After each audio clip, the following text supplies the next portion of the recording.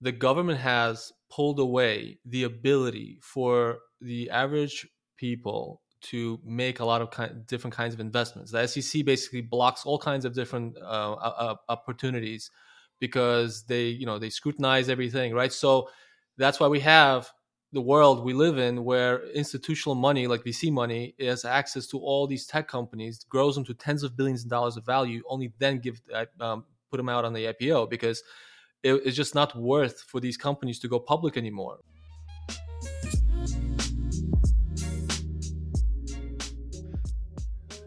What's up? How you doing? Well, it took me 20 minutes to log into this because technology decided that it just didn't want to work. So I'm good. Coming in hot. Got my summer shirt on here, the tie dye. So I'm ready to roll for some warm weather. What's on your mind today? What do you want to talk about? Oh man, I had a bunch of stuff on my list, and we've got a really cool guest coming in to jam on some stuff. So I would suggest we just dive right into it. There was a bunch of interesting stuff that happened recently, much of which I think is sort of evergreen. So I'd love to jam on some of it. Did you? First thing on my list, did you see this? This whole thing that happened with Ross Ulbricht, the Silk Road guy, and this like Bitcoin finding. I did. So, for people that don't know who this is, Ross Ulbricht, I don't know if I'm pronouncing that right, Ulbricht. He was the founder of Silk Road, which was, for lack of a better way to put it, like Amazon for illegal stuff. It was founded in 2011. It was like you would use the Tor like anonymous browser, so you could use it anonymously, and it was founded with like really kind of libertarian ideals, and it was basically the first use case of Bitcoin, like in the very early days. And it's part of the reason why like Bitcoin got a reputation as being a currency for like scammers and fraudsters and illegal kind of grifters, because it was basically being used on Silk Road to purchase all variety of things. The vast majority, I think, of Silk Road, maybe you saw it way back in the day, was like kind of harmless drugs. Like I think a lot of people were buying weed that I knew like on Silk Road and other like party drugs. But then, it's the internet. So there was like dark parts of Silk Road that were people buying, all sorts of things, guns, more harmful drugs, etc. But Ross Ulbricht was the founder of it. He was like the Jeff Bezos of this Silk Road thing. There was a huge bust in 2013 when they found it. And he basically got charged with all variety of crimes, despite the fact that it was a platform that he was running, right? Like it kind of, the whole case basically said that he was selling these things rather than like operating the platform. And he got sentenced to life without parole. And it's like this very, very controversial case. Yeah, so I remember going on the Silk Road and just testing it out. As a good product person, I gotta test everything out. One of the things, I mean, there was a bunch of harmless stuff, but there was also some crazy things on the Silk Road. So there was like, I remember like a whole guide around how to break into an ATM machine. So that you could buy, like you could buy the guide. It was basically like this guy, he was like, I've broken into many ATM machines, and I'm like the guy, and if you want to be like me, all you have to do for the low price of one Bitcoin, you can do this too. If you're anything like me, your portfolio is a mix of the usual suspects: stocks, bonds, and mutual funds. Maybe you've even dabbled in some alternative assets, like crypto. But those investments can be incredibly unpredictable. You know what typically isn't unpredictable? Apartment buildings, rental homes, industrial facilities, places we go every day to work, eat, and live. That's all private real estate. And thanks to its historical stability, as well as its reputation as a reliable income stream, these investments could be a valuable addition to your portfolio. This is where Fundrise comes in. Fundrise is changing the game when it comes to real estate investing and making this powerful asset class easily available to investors like you and me. Their easy-to-use app lets you build a real estate portfolio tailored to meet your goals. It's a great way to benefit from real estate's many perks while adding some much-needed diversification to your portfolio. So join over 250,000 other investors building a better portfolio with private real estate. Signing up is easy. Just head over to fundrise.com/room. Again, that's fundrise.com/room to get started today. Today, I am so excited to talk about Riverside. Riverside is the leading platform for studio quality remote podcasts and video recordings from anywhere. We absolutely love it at Where It Happens, and you're going to love it too. Greg, what have you enjoyed most about Riverside? What's amazing about Riverside is that when you're recording a remote video podcast or a remote interview, the recording quality is independent of Wi-Fi stability. It basically records locally, which is a huge advantage in order to ensure a reliable and uncompressed content outcome. The way I think about it, it's basically like a studio inside your browser. And it's not just us who uses it. It's 70,000 plus people ranging from Guy Raz, Gary Vee, and the New York Times. It's an amazing experience, super easy and intuitive to use. You don't need a whole team on the back end to manage it, to get it up onto all of the podcasting platforms. It is just a great overall experience, truly a podcast studio in your pocket that you can use from anywhere. We absolutely love it, and you're going to as well. So to check out Riverside, go to riverside.fm and use code HAPPENS for 15% off a membership plan. Again, that's riverside.fm and use code HAPPENS for 15% off at checkout. Yeah, it's like, it's funny because like, it's like the illegal alternative to like Gumroad. Like that same guy sells that book on Gumroad as like an ebook, how to break into ATM machines, but was doing it there. The crazy thing about the case, and there's an amazing book on it if anyone hasn't read it, called American Kingpin, which I don't know if they've done it yet, but it would be an incredible movie because the story of the rise of the Silk Road and what he was like going through the lengths to try to not get caught, because basically like the acceleration of it was like any insane tech company story, but it was not venture backed. It was just like pure product market fit insanity. And the growth and the amount of Bitcoin that was flowing through the ecosystem and the amount of money he was making, like he was operating under the pseudonymous name Dread Pirate Roberts, which was the fictional character from The Princess Bride. And it was just like, I think it astounded him, and he probably got completely off guard by it, but it was like insane product market fit and product led growth story. And then basically, he gets taken down in this bust, and it becomes, as part of it, right? They like kind of indicted him on a bunch of different things. One of the things he got indicted for was like 6 or 7 murders that he allegedly ordered and paid for, none of which were actually carried out, but that it was alleged that he had kind of solicited murder for hire. And he didn't get charged with it ultimately, and he didn't get tried for it. Like they didn't convict him of those things. And so his sentencing has been a massive dispute, especially for libertarians who argue that like he was running a platform. If people were doing illegal things on it, not really his fault. He should be kind of absolved of that. And for people who are like, look, you can, say that he did those things, but if you didn't get convicted of those things or charged with those things, the murders, how is he sentenced to life without the possibility of parole for what amounts to like a bunch of, kind of like drug trafficking charges effectively? So there's this massive crusade that has continued, and that a lot of like big tech Illuminati type figures are behind to try to free Ross, basically. The reason it's back in the news, which is what I was referencing before, is because part of his whole deal was that he had to pay like $193 million of restitution to the US government for like, basically they were charging him like a fine for every single transaction that went through the Silk Road over the years that he operated it. And so he owed $193 million. So even if he gets released and somehow like the crusade works and he gets out, he was going to be $193 million in debt to the US government, basically never a free man. All of his wages would be garnished, etc. Now that has changed because the US government has like basically secretly signed a deal with him that this $1 billion bounty that they have found from a hack of the Silk Road, they are crediting towards his debts to the US government. And so he has now effectively paid back the debts to the US government of $193 million. It's unbelievable. I remember reading that and I was like, this guy, man, this guy.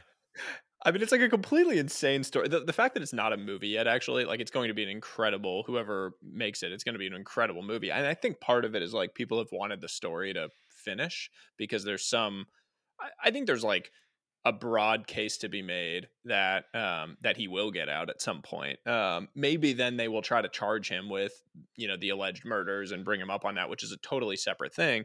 But the whole story is like completely remarkable. And the book, if no one has read it, the book is incredible. American Kingpin is what it's called. We'll throw it in the show notes. So anyway, I wanted to start off with that because I think it's a fascinating story. It's also ties to like crypto, Bitcoin, and the early days of the actual use cases of all of this.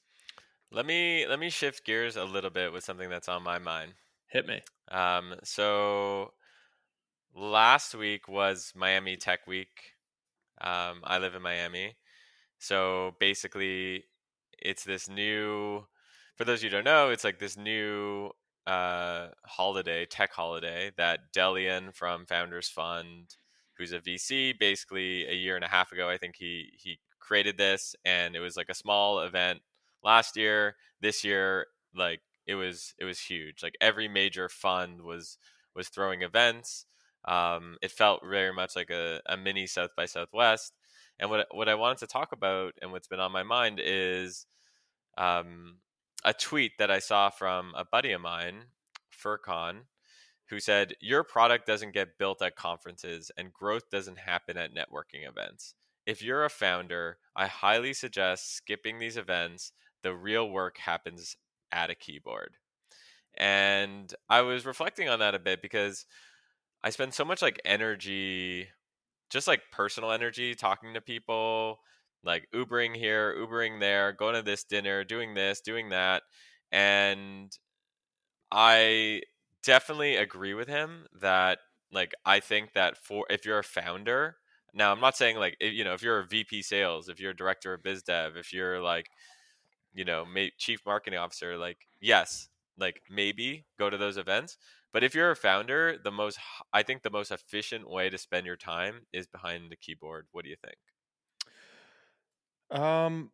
I go both ways on this, right? I think it's tough because my general perspective is like, one side of me says that these are the type of things where you end up getting lucky. Like you go to something like this, there's 10,000 people in Miami, half of whom are like very smart, might be interested in similar things to you. You go to these events, you mingle, new ideas strike, insight strikes, you meet someone that you wouldn't have otherwise met, good things happen. And if it's like 2-3 days, you cannot build for a couple days. Like, what did you do last weekend? You took a day off, maybe, whatever. So that's like one side of me. The other side of me says, yeah, like, in the early days of something, you have to put your damn head down because otherwise, you're just not going to make that early traction in order to get something done. I guess my general take, kind of putting it all into a blender, is like, what type of founder are you? Because I think there are founders who they're not the builder, right? Like they're the salesman. And to use the Naval thing, which is one of my favorite general frameworks around this, you either need to learn how to build or you need to learn how to sell. And someone that can do both is completely unstoppable. And there's like probably a handful of people who can do both at an elite level, like a Elon Musk or like a Steve Jobs or whatever. Those are like insanely elite individuals that can build and sell. But for the most part, people can either do one or the other. And so if you're like in the build camp, if you're an engineer and you're a builder, yeah, I agree. Like you probably should put your head down and be behind the keyboard. But if you're a sell type and what you're really exceptional at is selling, going to one of these events and like selling the dream of your idea, that can be the difference between like having Keith Raboy, Founders Fund meet you, see you, the new investor comes on, like a new employee that could be your 10x engineer that you happen to meet there. Like if you're out there selling in that environment, maybe that's what's actually the best use of your time, not sitting behind a keyboard. Yeah, my take on it, and you'll get this because I mean we'll both get this. We both spend a lot of time on Twitter and blogging and stuff like that. My thinking is if I could spend 72 hours behind a keyboard typing an amazing like blog post or email newsletter or a epic Twitter thread, like if that goes viral and millions of people see that, it's just way more efficient use of time. Now, I still love going to these events and I love hanging out with like I got this like I treat it as like a vacation, you know what I mean? Like I ran into so many amazing friends, and it was really fun. And I did hit, play the slot machine a little bit, and I did meet some really cool people, which could be like lifelong friendships, which is awesome and good for my business. But I still think if I'm looking at it just from an efficiency standpoint, heads down for me is the way to go. I think you're probably right. I mean, I think, and it depends what stage you're at, right? Like you and I aren't in the trenches building something like a product today. And so a big part of your job, like what you're doing and, what I'm doing too, is being out. And so it is like, that's probably the most efficient use of our time relative to a builder who's kind of like in the trenches today. And they probably should spend that time doing, doing building or creative work or something that's going to reach, have like a much more scalable reach overall. So I don't know. I can go both ways on it. But I do think it's a really interesting discussion point. I saw the like back and forth on Twitter of different people arguing over whether founders should go to these type of events. And I thought it was interesting. But like, just to say it, the Web3 space in general, I think has skewed too far to the sell and not enough to the build. So I think it's like a good call to arms in general to like throw a shot across the bow to the general industry of like, there's so many of these companies that are raising at absurd prices off of no product. And it's because they're incredible salesmen and there's like this unbelievable heat around the market. And I think it needs to come back into some level of balance. We got Val in the waiting room. So should we bring... What is up? What's going on, guys? Hey, what's going on, man? All good. Good to have you. Yeah, man. We got the two legends over here. It's awesome. 3 legends, man. I appreciate you joining. You're crushing it. We're excited to have you and excited to hear more about your story and dive into some hopefully cool ideas. Yeah, absolutely, man. Can you just give us the like 1-minute version of your background? And it doesn't actually have to be 1 minute, but just so like all of our listeners understand why you are so legit. Don't give us the humble version either. Like I want the real version of some of the shit that you've done. So we're live. We're live, man. All right, man. You're going straight to the point here. Well, we've already been on for like 20 minutes before you. So we're all like warmed up and ready to roll. All right, man. Well, I don't even get to see your hair today. That's not right. You're here for the hair, and you don't even get to see it. So I'm just here for the hair. I'm rocking the St. Woods hat today. Oh, yeah, it looks good. But Greg got like starting to get that going on. So I don't know, man. You guys got a nice competition on that front going. Yeah, man. Listen, I built. I'm an immigrant. Came to this country when I was like 11. And I got my computer only like at 16 years old. By that point, I already knew everything about computers. And I was just so hungry. Launched a company. I just started like doing some stuff, and it just kind of took off. Came across. I mean, there was like a bunch of steps, but I built. At like 19, I started a company that did Google advertising, and like I essentially crushed it, like just huge arbitrage. Did it all by myself out of my parents' basement, and then like I lived in a suburbia just to like for tax purposes, and people thought I was a drug dealer in the neighborhood. This is one of my favorite stories about you, by the way, is just like Val basically became a whale of like Google advertising business. Like you were like the second biggest buyer of AdWords or something from your parents' basement. Yeah, basically. Val, it was like you and like eBay. Like, what were you doing? Like affiliate? Like, what were you doing? Yeah, I was doing a lot of affiliate stuff. I had like 800 different advertisers that I was marketing. I was an affiliate marketer, but I had a lot of like very premium deals, a lot of like nice brands. So I was definitely like on the premium side of affiliate marketing. If you could, so like my clients were like New York Times and Rhapsody and eBay themselves, and so it was like I did all the good stuff. I didn't really do colon cleansers and acai berry stuff, and all those interesting things that were out. What year was this in? So I started around right after like the .com bubble collapsed. Okay. So it wasn't actually Google I started with. I started back in the days when it used to be Overture, which became GoTo.com, and then was acquired by Yahoo, which became Yahoo Search. So I was big on Yahoo first. This was an epic. So no one talks about this, but from 2000 to 2006 was the heyday of affiliate marketing. Yeah. And for those of you who don't know what affiliate marketing is it's basically when a brand, instead of going out and doing their own advertising, they say, "Hey, Sahil, we'll give you $5 for every install or lead or sale that you generate," and they give you a special Sahil code. When people think of affiliate marketing today, they actually think of it as like influencer marketing.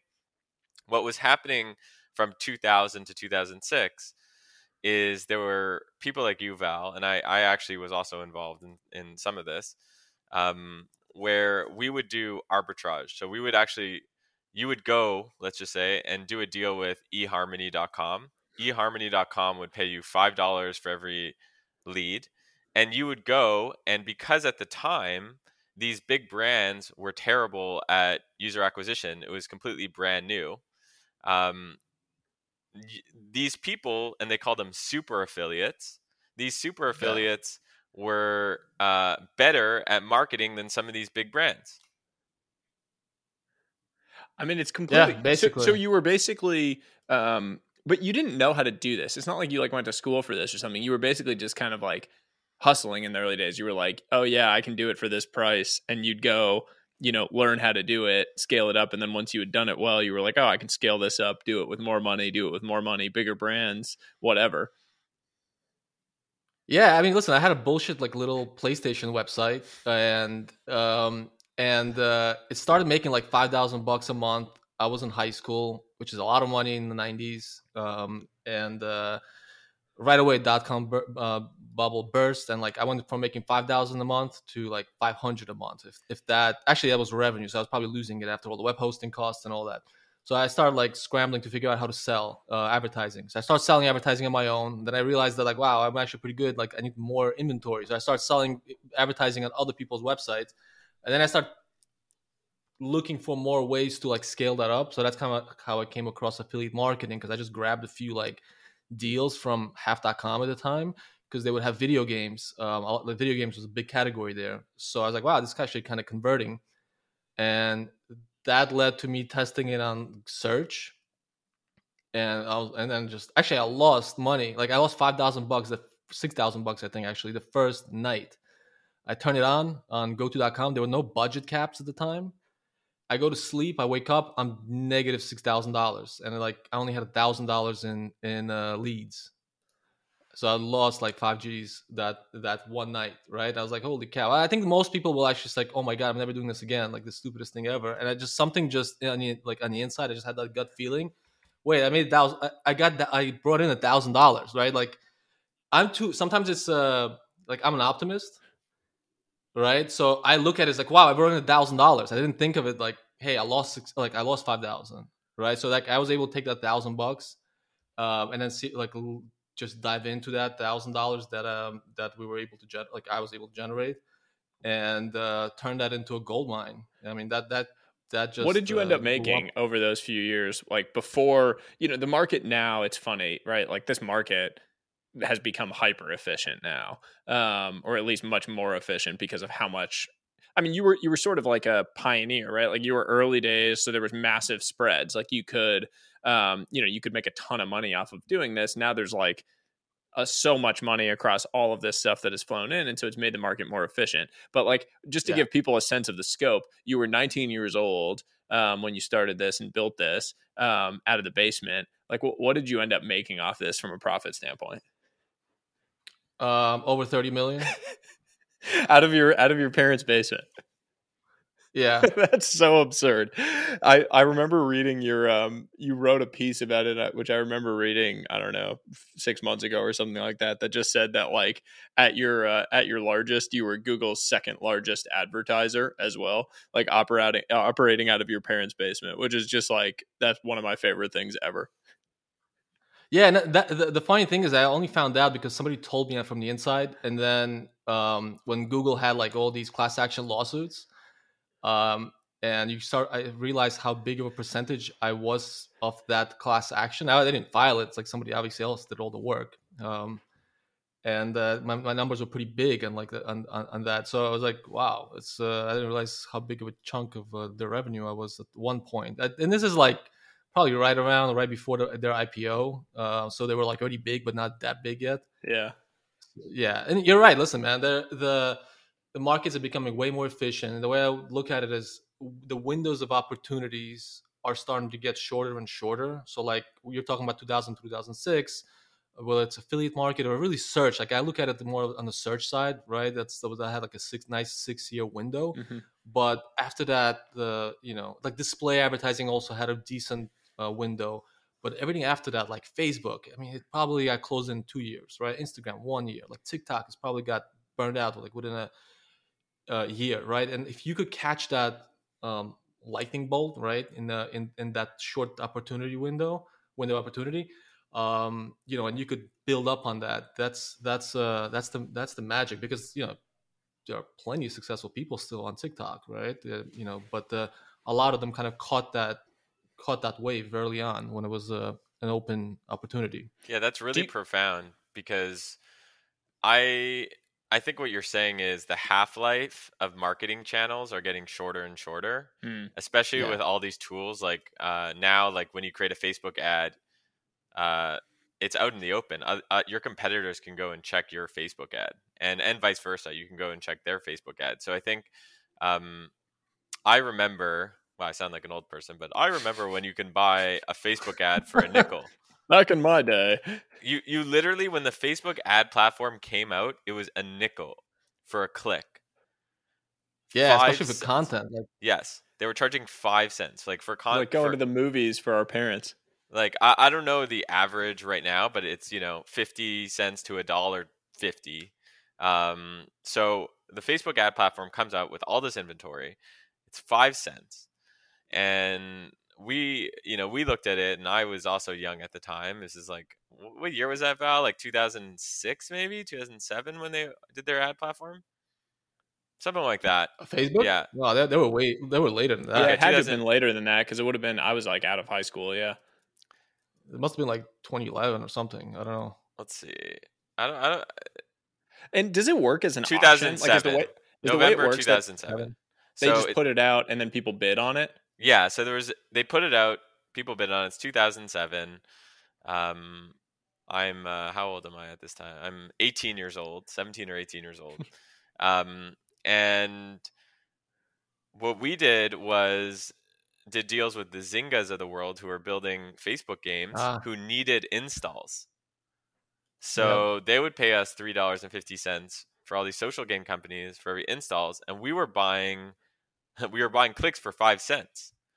So what That's we insane, needed, man. is like, so you were an install super affiliate. Yeah. So we like our niche, like we understood community and social. So when all these social networks started implementing ad platforms, we were really good at creating content around it. So then we're just like, oh, hey, let's just do a deal with, and I don't speak about this publicly very much, by the way, Sahil. I see your face. You're like, what? I don't even know you. But like, the beauty about affiliate marketing is that if you get this to work and it costs you 50 cents and you get $1.50 out, you want to, instead of putting $1,000 a day, you want to put $10,000 a day, or $100,000 a day, or $1 million a day, and it becomes the world's greatest money vending machine. Yeah, it's so easy to scale once you got that formula going. Yeah. I just remember seeing, I think it was Toby recently that like at Shopify said, like, it's so interesting, to your point on like the half-life of these opportunities shrinking over time. It's sort of broadly, by the way, like the half-life of these marketing channel opportunities has definitely shrunk. The half-life of like every opportunity, I feel like, has shrunk with the rise of technology. Like if you have an idea and it looks like an interesting opportunity, you have to go get it fast. Because if you don't, there's someone else that's going to go capitalize on it. It's going to get squeezed out. But like, there are way more people now, Yeah. right? Like that have interest in these spaces. Yeah, there's more people with the internet, right? Just that? There's more people with the internet. Like it's really hard, right? You're competing not just against like the nerds, with computers, like it might have been 20, 30 years ago. Now it's like everyone has a computer with their phone, not to mention that like the entire subcontinent of India has come online and is all technology focused. And so there's just like, there's massive opportunities still, but they go away fast. And so you have to like be a type of person like you guys both are clearly to go and capitalize on these things.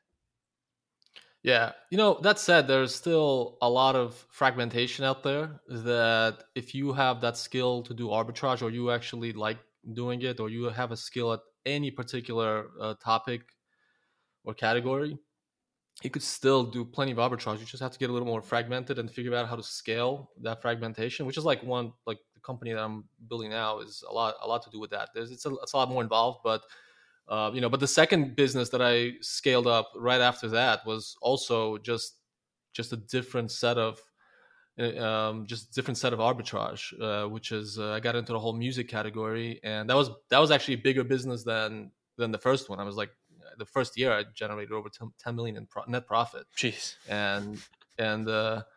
And I had, it started out with just me, but ended up being like 7 people. And we had like a monopoly on distribution of premium content. Specifically started with like ringtones. So if you ever seen like a music site and said like, send this ringtone to your cell, like back in the years, that was me. We had like 500 million people we were in front of every month. And so it was pretty, so there's once you get like a feeling for those inefficiencies, you could take advantage of them across many categories. Like Greg, like I never got involved on the installs game. I know it was huge. I never got on it. Yeah, there's like so many different ways you could to make that work. Well, there's two ways of, like, if you're listening to this and you're like, okay, how can I get involved in something like this? Well, one way is you find a new platform shift. So like search gets really big and ads come out, or TikTok gets really big and their ads come out. You find a new platform and you create a product or partner with someone with a product on that new platform. And the second way is you create you're just really good at content. So you create a new format on that platform. So as an example, and some might, and I don't know about you, but I'm not creative. Like Sahil is obviously creative. Like he has somehow you're like a weird creature where it sounds like I feel like you're creative, yet you're good with numbers, right? I'm not creative. I've never been called a weird creature before, but I will take that. Hey man, that's what makes you tick. Like I said, I can't. I'm not creative at all, so I cannot put out content on TikTok or anything like that. So yeah, but people figured out different concepts that work on Instagram stories or TikTok. What do you see today when you look at the landscape as some of the interesting opportunities? In any category? Yeah, broadly. Like you're saying, you need to be able to kind of identify what are some of those opportunities that might exist. Like if you were looking out and I know you're building something else right now. If you were looking out, like what do you think are some of the spaces that our listeners should be looking at and thinking about building in? I still think that a lot of the mom and pops, and mom and pops could be different sizes, right? Like you could have mom and pops who are 300,000 revenue. You could have stores that do 2-5 million. You have car dealerships that do 5-10 million, right? So all kinds of ranges of mom and pops. But I think they're still very much behind in many categories. And if you could bring him value, right? Connect him and make him relevant on whatever platform, whether it's TikTok or Facebook or Instagram, whatever it is. Make him relevant on those category and those platforms. There's absolutely an arbitrage there because they're willing to spend money to catch up, and because they haven't caught up. So I do that for the jewelry industry. I mean, what I've done is way more advanced because like I'm also vertically integrated the jewelry manufacturing process and doing all the data and marketing for them. So it's way more like advanced. But if I was, if I had a smaller investment, if I could make a smaller investment, and even if as a side hustle, I mean, that's what I would do. I would just go out there and start helping small fragmented mom and pops. And you know what? I always historically, I've always started with arbitrage first, because once you figure out that there's an arbitrage in something, you could build and scale around that, right? So I think it's very important. And once you do that, once you figure out that magic formula that works, then it's up to you whether you want to take VC money, or if you like, maybe not everybody's good at raising money, right? Not everybody has those connections as well. Yeah, there's like a massive opportunity broadly. If you think of it as like an agency business model, not raising money. Like if you're an individual and you're kind of a hustler and you have a builder mentality around these things, you could probably go like in your town and go to the like small, restaurants, shops, etc. in the center of your town, or, in the local area. I bet if you went and talked to them, about what they're doing around, online advertising or online reviews, or, whatever it might be, I bet you could go and like secure a few, monthly retainer type contracts to go and deliver them value. And you could basically say, hey, it's free the first month. I'll prove, the value of doing this. And then we, agree to some sort of contract going forward. And I bet you could spin up, like, if it's just you too, and you're just like paying your living wage, you could probably spin up like a $50,000 a month business pretty quickly doing that for like a bunch of local mom and pops on like a, few $1,000s a month type retainer deal for all of them. Today, I am so excited to talk about Riverside. Riverside is the leading platform for studio quality remote podcasts and video recordings from anywhere. We absolutely love it at Where It Happens, and you're going to love it too. Greg, what have you enjoyed most about Riverside? What's amazing about Riverside is that when you're recording a remote video podcast or a remote interview, the recording quality is independent of Wi-Fi stability. It basically records locally, which is a huge advantage in order to ensure a reliable and uncompressed content outcome. The way I think about it, it's basically like a studio inside your browser. And it's not just us who uses it. It's 70,000 plus people ranging from Guy Raz, Gary Vee, and the New York Times. It's an amazing experience, super easy and intuitive to use. You don't need a whole team on the back end to manage it, to get it up onto all of the podcasting platforms. It is just a great overall experience, truly a podcast studio in your pocket that you can use from anywhere.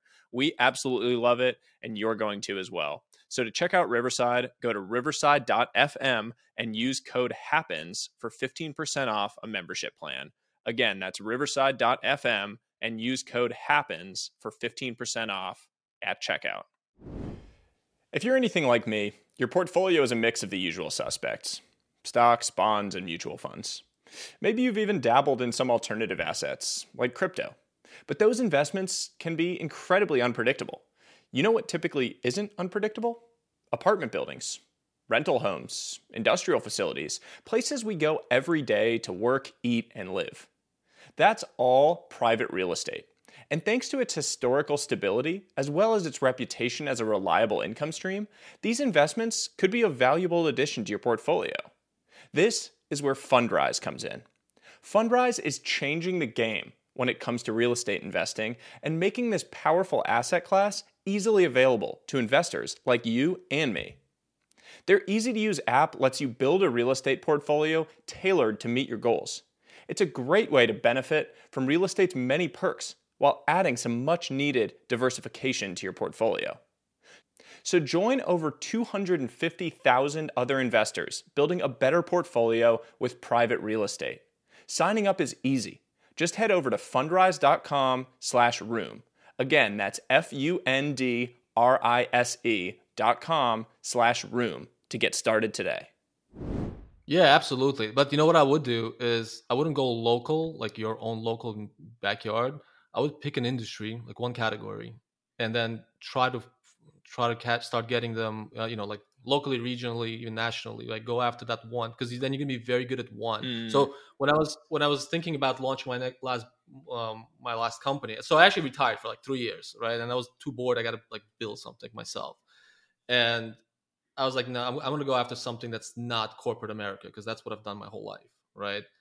I want to do something that helps the Main Street. And so the things I was looking at is like something very huge but fragmented. So pizza shops, right? And this is before like Slice came out. I don't know, like later on Slice. I was kind of thinking in that realm, right? I was thinking about all the bars, like all the pubs. They all have these like beer dispensing systems, right? Like, why can't I take over that distribution of that, right? And then I own that distribution point. Like that was the stuff I was thinking about. just going very after like one category, um, but that's very fragmented. So I love it as like a general framework or idea for starting and building something. You guys want to do some business ideas? yeah, sure, let's hit it. Let's do it. All right. Well, first off, I want to do one that's sparked by a thread that you did, Val. So I was recently on Twitter, and Greg obviously knows this, but Val, I'm expecting my first child soon, Oh, and awesome. yeah, little boy, super excited. But you wrote a thread about basically rather than paying your kids allowance, you pay them interest. And it sparked for me a business idea that I think is kind of interesting. But will you just kind of give the general concept of what you wrote about, and then I'll lay out the idea? Yeah, absolutely. So it all started with my view again, immigrant mentality, and how do I instill my kids to look. They're gonna grow up in a different environment that I grew up. I was never like super poor or anything like that, but I lived in the Soviet Union, and like I said, couldn't get a computer for the next first 6 years in this country. So I mean, we had food on our table, but I was never like wealthy or well off or anything like that. So how do I instill that into my kids? And you know, I realized that resourcefulness is very important, right? So I actually don't give. I purposely limit the resources. I throttle the resources they get. Right. I want them to figure it out how to do a lot with very little. Right. Essentially, that's what made me successful. I think. Right. At least that's what I think.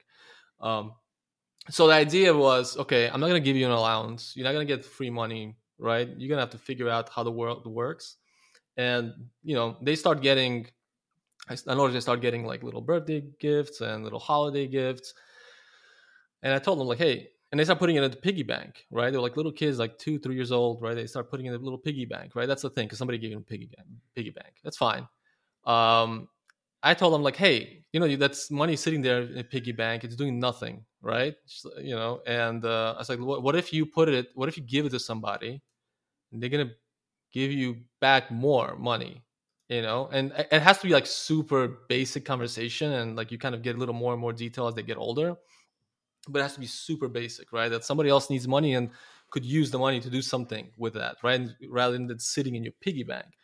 And it made sense. So what I've done is I created this like little Google sheet, and every time they have money, they want to put it, instead of putting it in piggy bank, they put it in our kids' loan account, um, and it collects interest. So essentially, instead of giving them allowances, they get interest on their money. And I picked an arbitrary number just because it's easy, 1% a month, which is 12% a year. They're And staking their allowance. They're staking their allowance, exactly. Yeah. Yeah. To use Greg's Web3 analogy. I mean, the thing that I thought was so interesting about it was it's a topic that I often think about of like, we have this complete inability to educate children and young adults on investing money, you know, like modern principles of all of this. And the things that, by the way, like our parents learned about that stuff are not really applicable today. The entire landscape has changed. There's so many different opportunities. There's all this different stuff. So Yeah. I thought this was really interesting the way you laid it out. It also just made my eyes light up a little bit around business opportunities around it, because as you said in the thread, you're like managing it with kind of a janky spreadsheet that you pulled together, and like, kind of like working with them through that. And it maybe isn't super intuitive to them as they have like tons of technology at their fingertips. And so, you know, I've seen a bunch of like general apps that are doing like kids related investing or different things, but I wonder whether there's an opportunity to kind of create like a very simple set of tools for parents to sort of like engage and have this general discourse and dialogue with their kids around like the range of opportunities. The thing I thought, you know, like you have investing, that's one, like you can put money into the stock market and have discussions around the different companies and the stocks and what it looks like and how it tracks over time. You have like a bank, like this interest idea, which is like you put money in and it's being loaned out to other people. Here are the other people that got it. Here's what it looks like. You might have the different areas of it, right? Like bonds, whatever it might be. But kind of create a set of like very simple, intuitive technology tools that allow you to have those discussions. Recently saw a company called, Greg, you and I talked about this, Early Bird, that I think our friend Alexis backed, that has like the investing side of it, where you can kind of like set up an account for your kid and have people contribute dollars so that you can have investments and talk to your kid about those over time. I think the combination of like the actual functionality plus the education and like discussion aspect of it is where it becomes really interesting. Like what you're doing, where you're actually able to have the discussions with your kids, explain to them how it works, what the trade-offs are of each decision, etc. That's where I think something really interesting comes together. So I'm curious for your guys' thoughts. I love it. I mean, I'm actually just checking it out. I haven't heard of Early Bird. I know there are some other. What's the one with something with green? I know one of my kids was asking for like a credit card from that company. It was specifically for children and to help them manage finances, right? So anything around educating about finances for kids, I think it's a great thing. It makes them more comfortable with money. Some of the comments I was seeing in the threads, and it wasn't largely people loved it, right? Yeah. It kind of went a bit viral, relatively speaking, for me. Not Sahil viral, but it went viral enough for me. And there was some comments about some parents are like, oh, let the kids be kids and don't talk to them about money. Like I don't I feel like they should be more comfortable about money and not be all weird about it when they grow up. And if you kind of and it's not like I sit there with them like just talk about money all the time, but I think that's part of the education. Yeah, and it's not like you're forcing. I mean, you're giving them the sense of the trade-offs, right? Like they can either sit and let their money grow, or they can spend it, in which case it's not growing and they're using it on something. And so, like my general take on it is like, this is stuff that you're going to have to decide the rest of your life. Like all three of us, every time you have to decide whether to go buy some nice thing or spend it on something else, you're deciding between like investing it in something cool, putting it into the market, staking it in crypto, like doing all of these different things. You're having to make those trade-offs and those decisions. And so why not educate kids on those trade-offs over time from an early age? The challenge with most of these businesses historically, by the way, has been the customer acquisition cost is insanely high because kids are like Gen Z, all of these like teen investing apps and teen banking apps, notoriously very difficult businesses that you have to raise a shitload of money for because the churn is crazy high because the kid just like, they get on it and they're all into it. And then they go on to the next thing, like whatever the next hot thing is that comes really high churn. And it's really hard to market to them. Like you're marketing, to our point earlier, through TikTok, Instagram, Snapchat. It's super expensive to buy the ads and to get the customers. So I think the like going early is really interesting because then you're actually selling to a parent.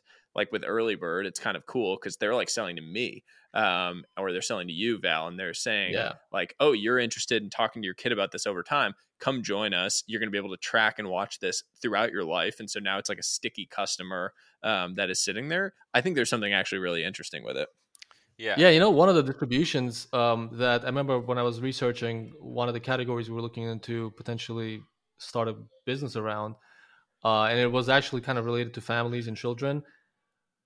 What I realized how huge of a distribution channel the schools themselves are, and you could get in them through PTAs. Oh, B2B2C sale. I like that.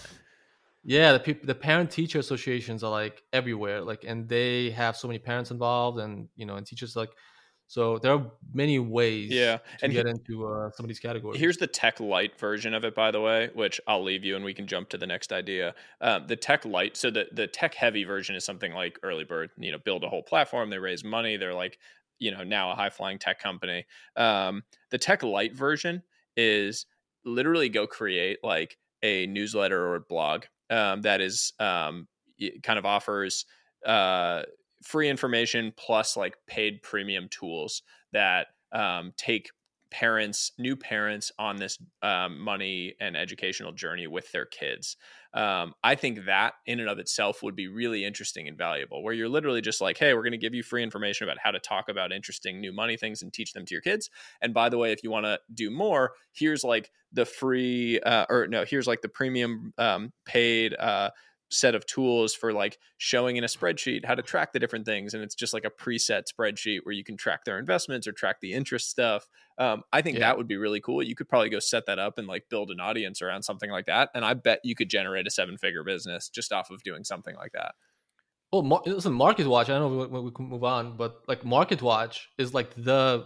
I think it's MarketWatch that has the stock market game. Yeah. Right. And if you have kids, like all the schools use that one platform to do a stock market game. Like they compete in the schools and they all use that MarketWatch stock market game. So somebody's already giving, it's just like one tool. Yeah. And it's been used for who knows how many years it's been around. I think it existed when I was in school. Yeah, like it's been around, I mean, I went to school, they didn't have MarketWatch back then, so they used to do it some other like little paper, like I would fill out like my stock buys, I remember, on a piece of paper. But yeah, like those tools, and I bet MarketWatch has so much traffic just coming from that particular category. If I was doing this idea, I would do it as a free-to-play game, so a video game. Okay. I'm reading this book right now called Reality is Broken, Why Games Make Us Better and How They Could Change the World by Jane McGonigal. And it's fascinating. And I think it's actually a must read for any person interested in product, but I also think it's a must read for any parent.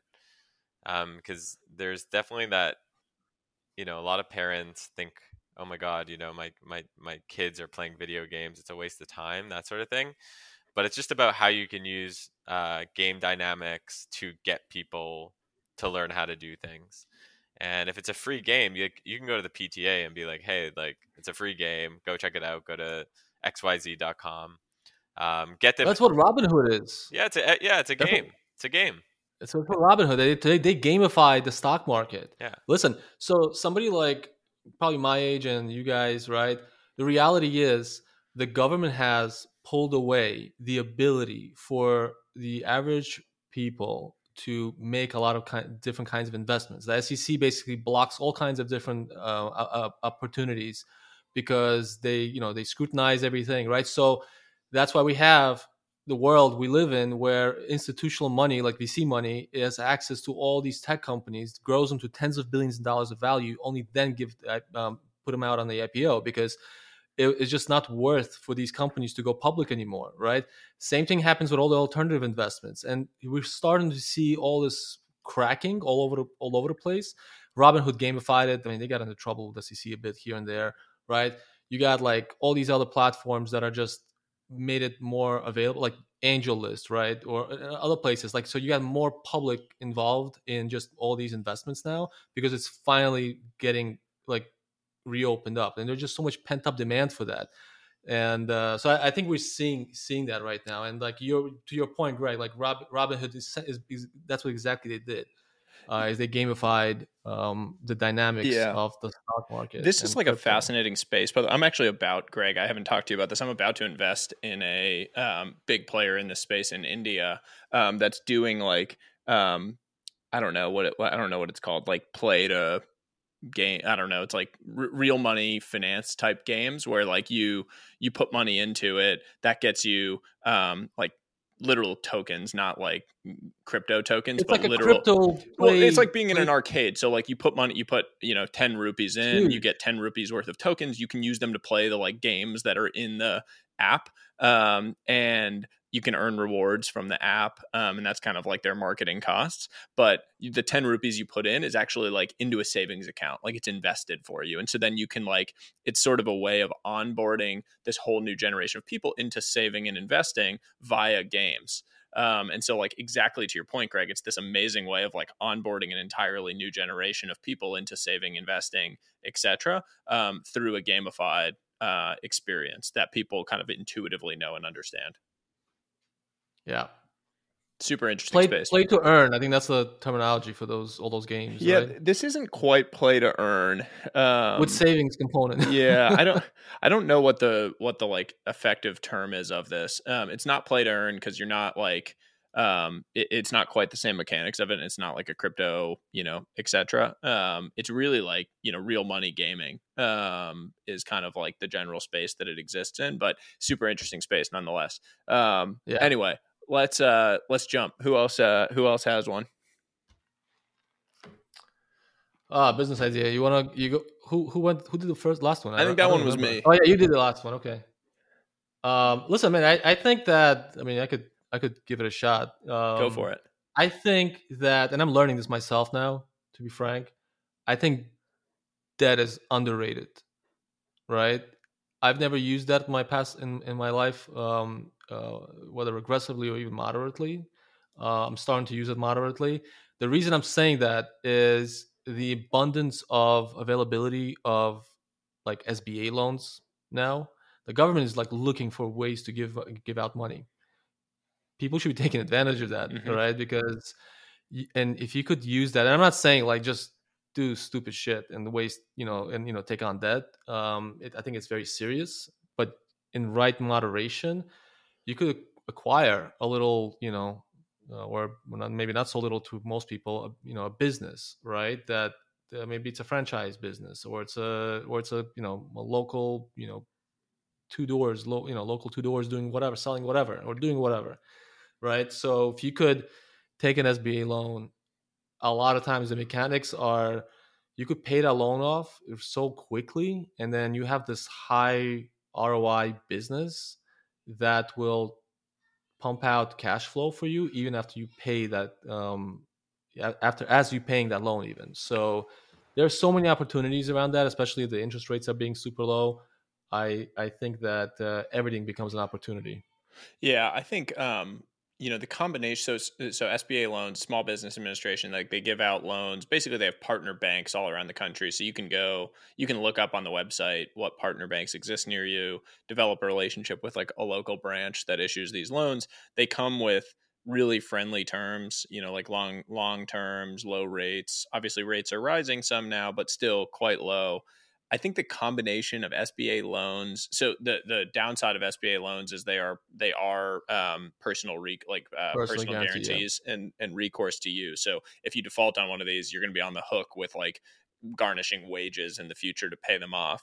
But an SBA loan in combination with doing some form of seller financing when you go buy a small business is like a hugely, hugely powerful thing. And it's what if you're on Twitter and you follow like Cody Sanchez, who we've had on this show, or Nick Huber, or some of these other folks, they're writing about this, where it's like this huge opportunity that exists where you can go buy these small businesses with extraordinarily little down. Chris Munn is another one that I've seen write about this. Where basically like you can put 50K down, get like 750K of seller financing, which is basically that you're buying the business from them, but what are they going to do with that money? They're going to have to pay a bunch of taxes on the business. And so they're loaning you the money to buy their own business, and you're going to pay them a rate on that. And so for them, they're happy because they don't have to pay taxes because it's not like a gain yet. It's a loan that they're making. And they're getting a rate of return on it, which is probably above what the market is giving them in this environment. And the combination of the seller financing plus an SBA loan, you can go buy a business that maybe is making like several $100,000 in cash a year for much less than that, and be making it a massive effective rate of return on the equity that you're putting into it. So, I mean, I agree with you. I think it's really interesting. The flip side of it is I do think there's like massive headaches that operating one of those businesses can have that small business Twitter maybe like glazes over when they write about these things. Oh, absolutely. It's anything like that is a hustle, right?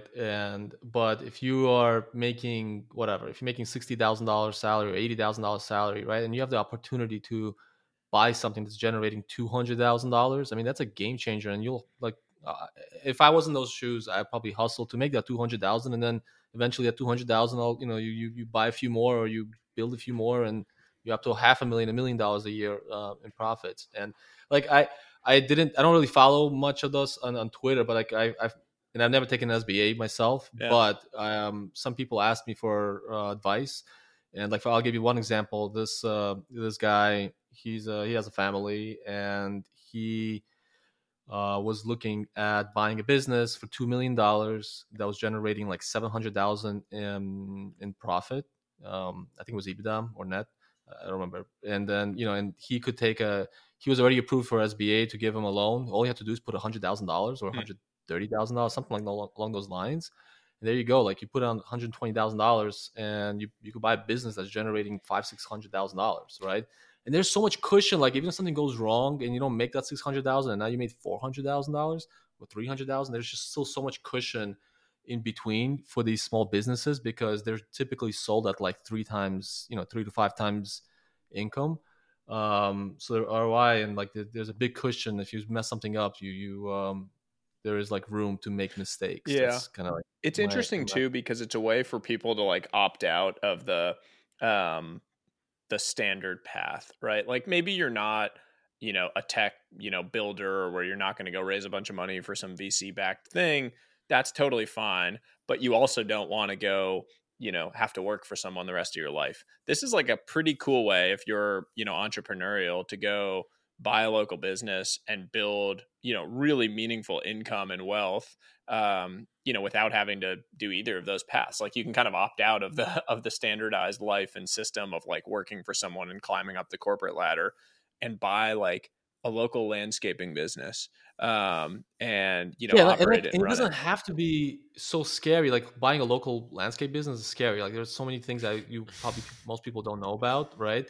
But you could also buy a franchise, right? And a lot of the stuff is already figured out for you by those and it doesn't have to be like a major franchise. It could be like a franchise with 300 locations. I wanted to do kids swim schools. That was the one that I was like really high on recently, because parents pay. Everyone puts their kids into these swim schools now. I was looking it up the other day. The unit economics on the boxes, like they make a couple $1 million per box, with like really high margins because it's literally just a pool. Like it's not a fancy place. And so if you can just like finance the build out of one of these, very low overhead from a labor perspective, because it's literally just like a few classes a day and you just need like 1 or 2 teachers to do them.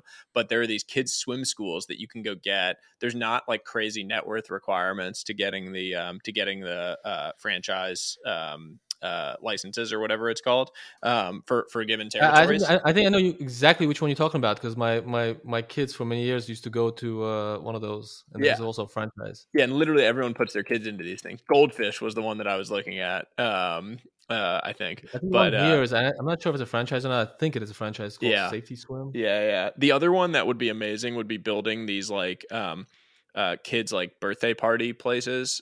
These things have like risen, especially in higher income areas. Like Bounce they're like you basically just put up like a turf field and like a bunch of like games, and people can like bring their own food. You rent out the place. They're rented out for like years. The one in my friend's neighborhood where he was having his kid's birthday party is literally rented out every weekend for the next year. Like he had to do the kid's 3rd birthday at the same time as doing his 2nd birthday because it's rented out for every weekend. So, and I was just like, this is in the middle of nowhere. It's in an industrial area. It's literally just like turf. There's nothing super nice about it. Those things are a machine too. Like they have everybody on a conveyor belt to go from room to room. Yeah, and you can do like during the week, you can do like corporate events, or you could do like soccer games, like do like a league or something like that. I think you could make a killing off that business.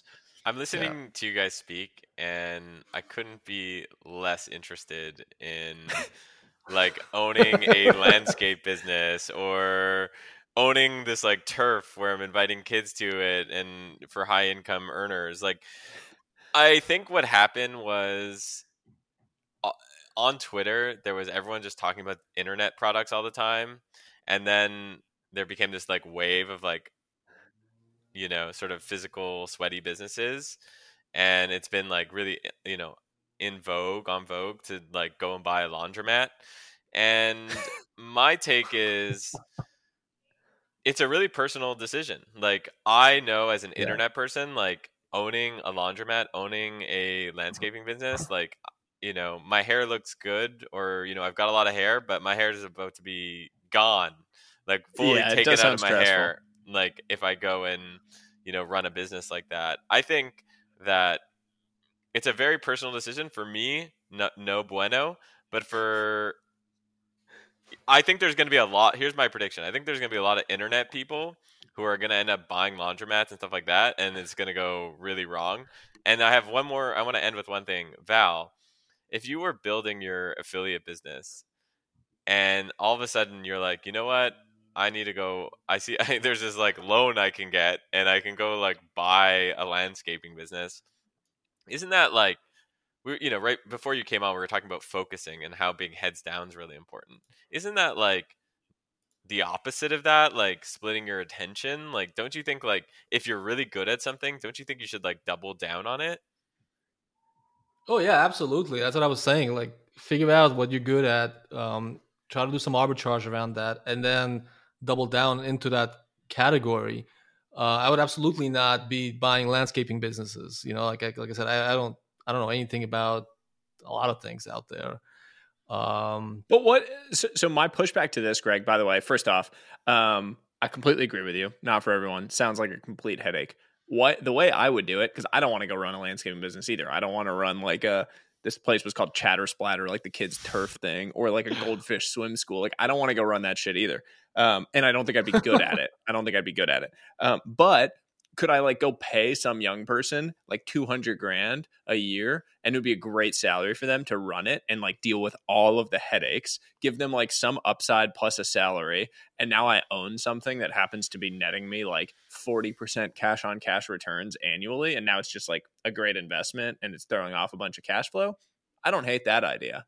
Yeah, until that idea works extremely well until something happens and the manager quits or leaves, and all of a sudden you're like on the front lines in the trenches, and like you're sacrificing your main business to go for a swim. Yeah. And that's the risk. And yeah, like, is that, a small risk? Absolutely. But like, the way I think about it is like, I want to take risks in my world and my business, like around like agency and studio and stuff like that. Like in internet stuff and community and Web3, I don't want to take risks in like in stuff like that. I think what you're getting at like a very profound and important point to reiterate, which is like know your game and focus on your game. And I think it's a great point to make because I've been saying this recently. Like, if you want to excel in anything, write down the 10 most important things in your life and then cross 7 of them off the list. And focus on those 3, because like you can't have 10 things that you care about and that you're focusing on. You can really only have a couple. And so you need to just be ruthless about prioritizing them. I completely agree with you, Greg, actually, in hearing you say it and thinking about it, because I've often thought about this in the case of real estate, where I've had friends who are like, make some decent money, and then they're like, oh, I'm going to go buy rental properties. And personally, I think that most people that buy rental properties, maybe this is a hot take, it's like a vanity thing where they want to be able to flex and say that they own rental properties, because the vast majority of my friends that have done that, it is the combination of a headache, and it doesn't drive better returns than just investing in a publicly traded REIT. That would get you the same exposure to real estate in general without having to actually manage any properties or do it. So I agree with you, Greg. Like, I think there's probably, for the vast majority of situations, a much lower headache and lower intensity version of driving the exact same financial returns. You got to be able to. If you can't scale something, it's not going to be. To Greg's point, it's not going to be manageable, because like that manager quits, everything goes to hits the fan, right? Like, so I actually have a portfolio of multiple companies, right? That either co-founders of mine or managers who are CEOs of these businesses. So like, I'm talking about serious companies. Like, I have a mobile advertising business. My co-founder is the CEO. He runs it. We have 100 employees. It's on the track to do like 100 million revenue, very profitable, right? He got it. Like, I don't get involved. Like real estate, I partner up with a guy who I've known many, many years. He's like super smart. I started this business 5 years ago, real estate development around, around New York City area is where our focus is, which, by the way, everybody wrote off all over the country. Like every headline, like everybody's writing off New York City, but it's doing so well. It's unbelievable. Like we got over 100 million worth of properties that we're either already finished developing or sold or kind of starting to break ground on now. So I think it's very doable as long as you have the right managers in place. But you have to scale up the team first, because if that manager can't continue for whatever reason, right? If they get hit by a bus or something, you got to have ability to be, if you have scale, there are always people that could, step into those shoes, or you could hire into that position, because, you have a big business that could afford a solid manager. So luckily I've never had that situation, but I think it's very, very doable. Again, on the bigger side, like you shouldn't be doing landscaping business on the side, like, and hoping that somebody's going to run that business for you. It's just not going to happen. Yeah, normally if something sounds too good to be true, it probably is. And I think with most of these things, you need to go in eyes wide open about that. Like, you're not getting those kind of returns for free. It comes with additional risk in the form of headaches or financial risk. You're buying a job too. You're like at that scale, you're buying a job. Yeah, which, like, if you're a hustler and a grinder and you want to get out of your like sales role that you were doing and trying to climb the corporate ladder, maybe that's what you want. And maybe it's like a great way to kind of own your own career and own your life, and you can go build around that. But to Greg's point, not for everybody. No. This was awesome. And really enjoyed getting to jam with you, man. I mean, $30 million from a parent's basement, I think, has to go down in the record books as one of the more legendary stories of hustling that we've had on the show. So, dude, truly appreciate you joining. Bunch of interesting stuff. I mean, the huge opportunity around finance for kids. Check out Early Bird if you haven't checked it out, Val. I think it's pretty interesting. I just set one up for my kid, actually. Super smart move by the founders, by the way. Like, I had tweeted about something with it, and they sent me $50 for my kid's account, and it like got it started. Now I'm like, oh, I'm using this. It is a great customer acquisition tactic. Now you're talking about it to do that really smart. Now I'm talking about it, and they did it. So very, very smart. But between that, the business idea around, or lack thereof of some of these sweaty businesses, as Greg points out, the downsides of them. A lot of interesting stuff to chew on here. So really appreciate you joining. Any final takeaways from either of you guys? Go read. No, man, I appreciate you having me. This is awesome. I mean, listen, I don't know what you guys are doing, but you got some magic sauce. Both of you on kind of the content side, and some of the stuff I read, some of the threads I've seen, it's like, wow. So I mean, it's interesting reading those, because I'm not a good communicator. Some people are and some people aren't, and that's just not my strength. And some of the tweets like I see coming out of you guys, I think you're doing pretty well, man. Yeah, like I've been doing that and I don't even realize I've been doing that my whole life. You know what I mean? You're doing pretty well for yourself, man. I don't know. I mean, you're sharing real earned insights because of stuff that you've done and built along the way, which I find really cool, and super value add to the community, because a lot of people can learn from it, both the positives and the negatives along the way. So truly appreciate all that you're doing, and excited to get to continue to follow along on your journey. Nice meeting you, man. Val. And go read Reality is Broken, Val. That book around game design. Oh yeah, that sounds cool. Yeah, we're gonna check that out. Yeah, absolutely. And I already got the kids thing here, so I'm probably signing up to that too. Yeah, check it out. Awesome. Awesome. Great seeing you, man. Thank you so much. Thanks so much for listening to today's episode. If you have any questions that you want featured in a future episode, email us at hi@trwih.com. Leave us a review at Apple or Spotify to help us grow the reach of this podcast. Until next time, we will see you soon.